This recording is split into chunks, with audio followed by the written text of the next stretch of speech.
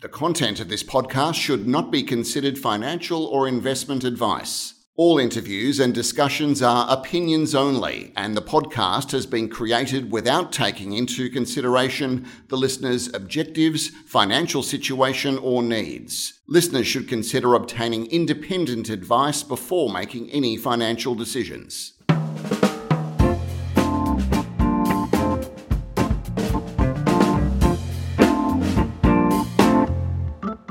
Hi, this is Barry Fitzgerald, Garimpeiro columnist for Stockhead. Welcome to another edition of the Explorers Podcast. Today we are catching up with John Downie, Managing Director of Pure Minerals. It's listed on the ASX under the code PM1 and is trading at 1.6 cents for a market cap of about $6 million. Now, as listeners of the Explorers Podcast will know, the podcasts normally focus on exploration companies. Pure Minerals is different. It's looking to build a new age nickel cobalt laterite processing plant in Townsville to produce battery chemicals, with high grade ores to come from existing mine supplies in New Caledonia. It's a model that the likes of Freeport, Allen Bond, BHP and more recently Clive Palmer employed for 27 years at the Queensland nickel operation in Townsville. But there's some big differences which I'll get John to explain in a moment. Now, a scoping study has priced Pure Minerals' proposal at close to $300 million. So we have a small company with a big ambition. Experience will count in making it happen, that's for sure. Now, that's a good point, I think, to welcome John and get him to tell us a bit about his background and experience in the industry. Hi, John. Thanks, Barry. Thanks for the introduction. Look, I've spent a considerable time in the nickel industry with Inco, Vale, and various explorers. Started a few small exploration companies, Osnico, you may have heard of it, and a couple of development programs. One, the Gladstone Nickel Project, which was a large HPAL located at Gladstone, but on the same principle, importing ore out of New Caledonia.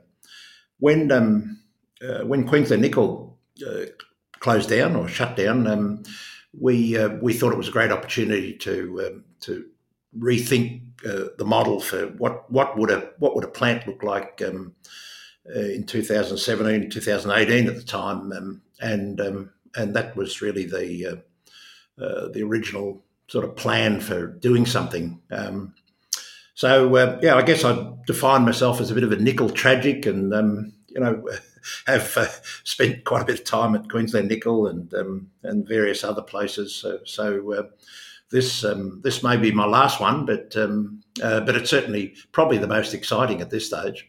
Right. Okay, John, could you please give us an overview of the project and what makes it different to the now closed Q&I operation?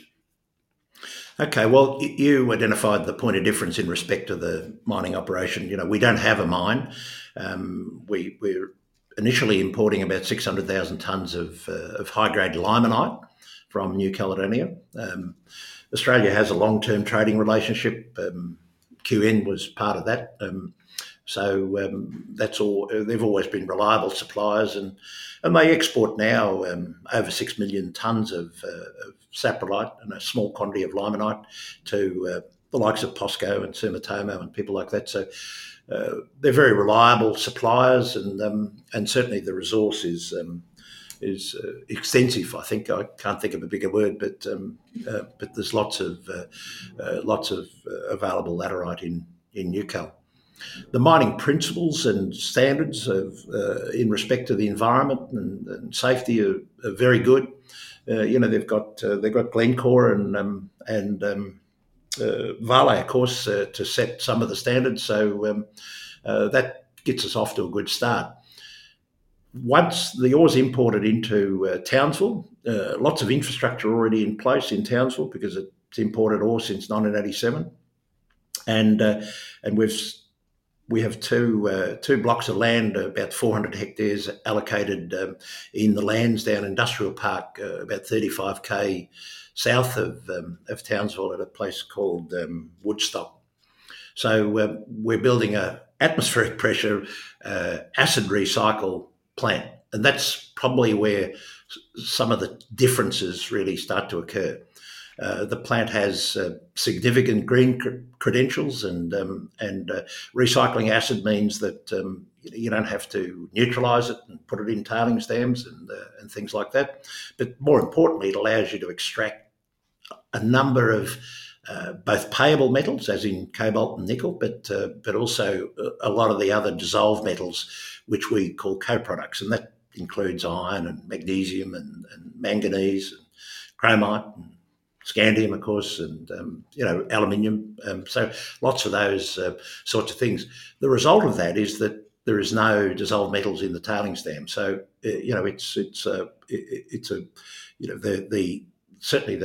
think the latest HPAL was called the 5th generation. Well, this has to be the 6th generation of laterite processing. We produce the other difference that's quite distinctive from the likes of Queensland Nickel and the other HPAL plants around, is that we produce an MHP, or a mixed hydroxide precipitate, with the nickel and cobalt in it, and then to put that into a refinery to produce a high purity sulfate, like a 4/9s product that of acceptable quality for battery precursor or production of cathode, the nickel cobalt manganese combination that seems to be the most predominant one that's used in battery manufacture these days. So, yeah, they're the fundamental differences. I guess the fact that it has green credentials means that the development time is very short. The fact we haven't got a mine and we don't need to establish new approvals means that end of the process or the project is vastly simplified, and the fact there's already infrastructure and a lot of acceptance for import of ore in Townsville means that we can actually turn this project around and be producing revenue in the latter part of 2021. Now, the fact that the process will be achieved at atmospheric conditions, I take it that means there will be no need for the fancy titanium metals and high pressure vessels that you find in the existing HPAL plants. Is that correct? Oh, very much so. All the work we've done so far has given us extractions of better than sort of 96% on the major metals, and the atmospheric pressure, 56% nitric acid, means that pretty well everything can be made from standard 304 or even 316 stainless. So no exotic materials, and that results in an easier plant construction. Certainly the materials of construction are far simplified, and the capital's significantly lower. Right. So I think the scoping study indicated production of about 25,000 tonnes per annum of nickel sulfate and 3,000 tonnes of cobalt sulfate. I'm just wondering if that was coming out of a HPAL plant, what would the capital cost be vis-a-vis what your $300 million figure indicated in the scoping study? Well, look, there's a lot of new numbers being put out there for the cost of HPAL, and so it's difficult to pin that number down. But if you just look at the last complete high-pressure acid leach plant that was built by Sumitomo at Taganito in the Philippines, that was about $2.4 billion US. So, and now that's probably about twice the size, because it's a lower grade material, twice the tonnes. So, you'd have to expect that it'd be certainly over the $1 billion. Right. So if you're not in this process, if you're not using sulfuric acid, what are you using as the leach agent? We use nitric acid. There's a small top-up requirement, and that comes from Orica down at Gladstone. And we do use a little bit of sulfuric, because in the refinery we, of course, produce a sulfate. So, and that will come from Sun Metals. Sun Metals produce about 700,000 tonnes of acid now at just within the Townsville State Development Area, right alongside the port. So that's quite convenient for us. But yeah, nitric acid is the licks of it. it's quite reactive, and its main claim to fame, if you like, is that it's very easy to recycle, to regenerate. Right. Okay. I guess I should check. I assume is this a proven technology, or is it a technology that you guys will actually be trailblazing? That's a very good question, Barry. I guess that it's the D&I process, and some people will be familiar with that. Back in 2013-14, the CSIRO built a 1 tonne a day pilot plant down at Waterford, here in WA, and it was run for about 18 months, 22 campaigns of ore, mostly saprolitic, like lower iron ore, but operated very successfully over about 21 campaigns of 14, 18 days, that sort of thing. So I guess at the pilot plant stage, it's been well proven, but certainly not at commercial scale. We've got now Lycopodium doing the engineering for the pre-feasibility study, and we're working through that. That'll be finished in the end of September, but September this year. But yeah, there's a component of newness that I guess we're always going to have to accept. Having been around the industry for many years, I sort of do a bit of a ho-hum that, it's very conventional leach vessels and agitators, and the whole process is very straightforward and very simple and very using common off-the-shelf equipment. But look, nobody is using nitric acid currently to leach laterites. Right. And understand CSIRO's involved in that stage 2 refinery process to actually upgrade the MHP into battery chemicals? Yeah, well, that's the great thing, because we've developed a good relationship with the guys. They've got the D&I plant there, and then they've also, as you may be aware, they've had a lot of work on the production of high purity sulfate. So it's not, despite the fact that it's new, taking a nitrate-based MHP, they're very familiar with all the process steps, and so it puts us in a good position that we're not starting from ground zero. We've a lot of development work already in place. There is a couple of other technologies in Australia.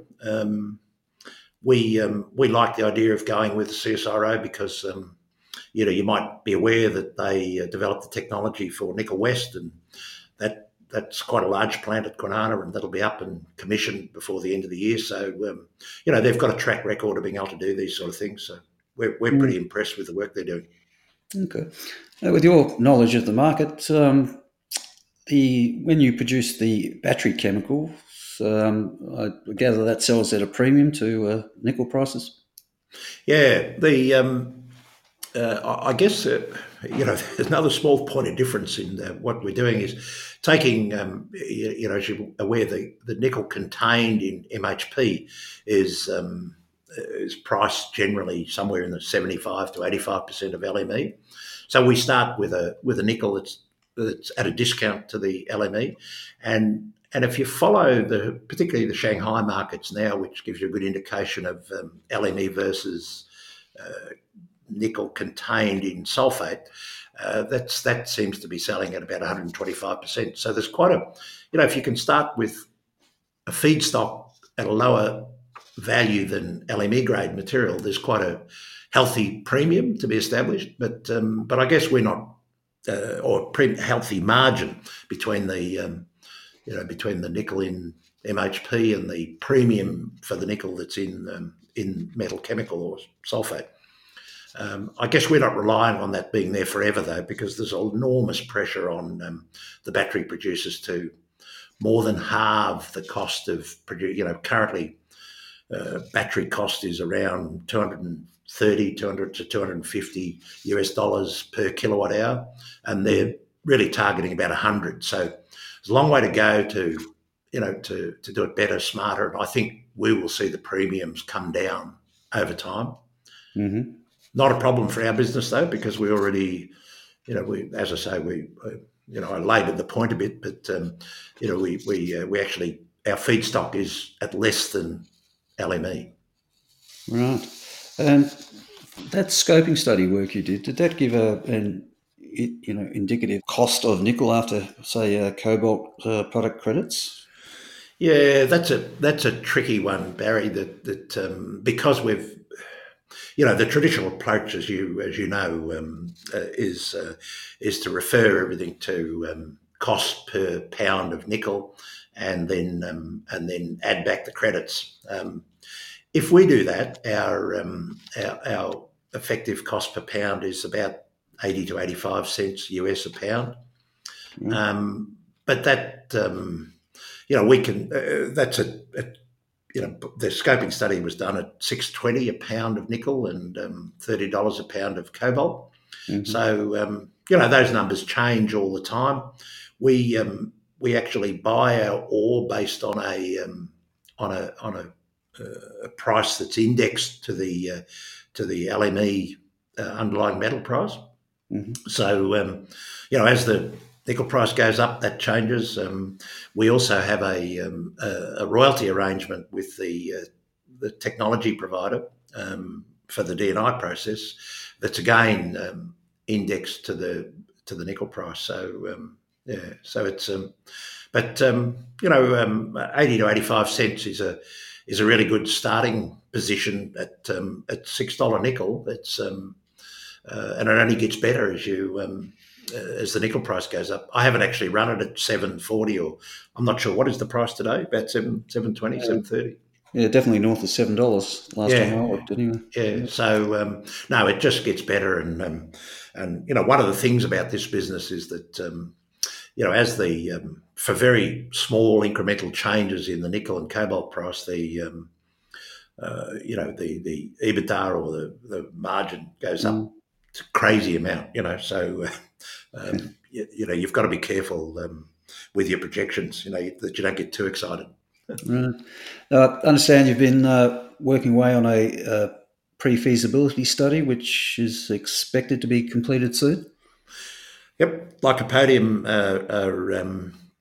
are doing the engineering component of that, and that'll be finished, and it's on track to be finished at the end of September.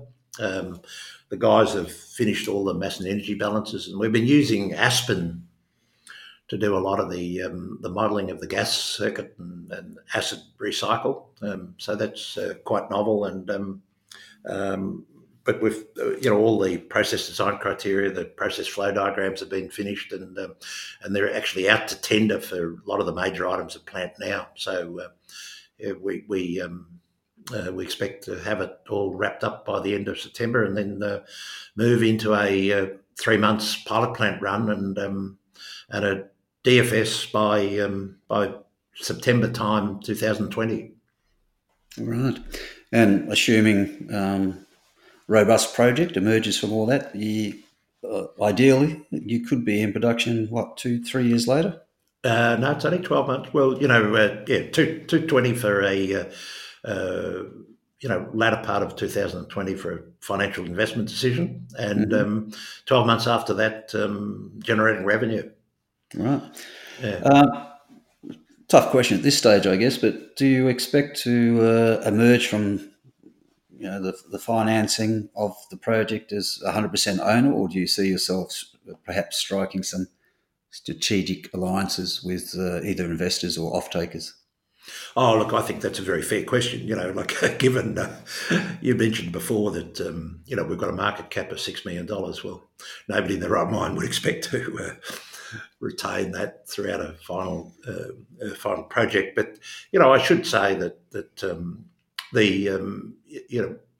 we really only started things in late May this year. So we've been moving fairly quickly, and we expect after the PFS to re-rate the company significantly. Mm-hmm. So our market cap will go up and make it more substantial. But you're right. What's sort of happening out in the marketplace is that the battery producers are backward integrating into raw material producers like our operation, because there's such a enormous growth expectation, and for them to justify building their gigafactories, they have to have a certainty of supply. So there's really not much choice for them to invest in making sure these projects come online on time and reliably. So yeah, we would expect an offtake partner to be in there, but we don't want to move on that too quickly. We really want to have the numbers right, and so it's some time after the PFS that we will start some detailed discussions. We've been talking with all the normal targets for these sort of things in Korea and Japan, but we want to extend that to Europe and North America, because I think having a diversity of offtake is something we're looking at as well.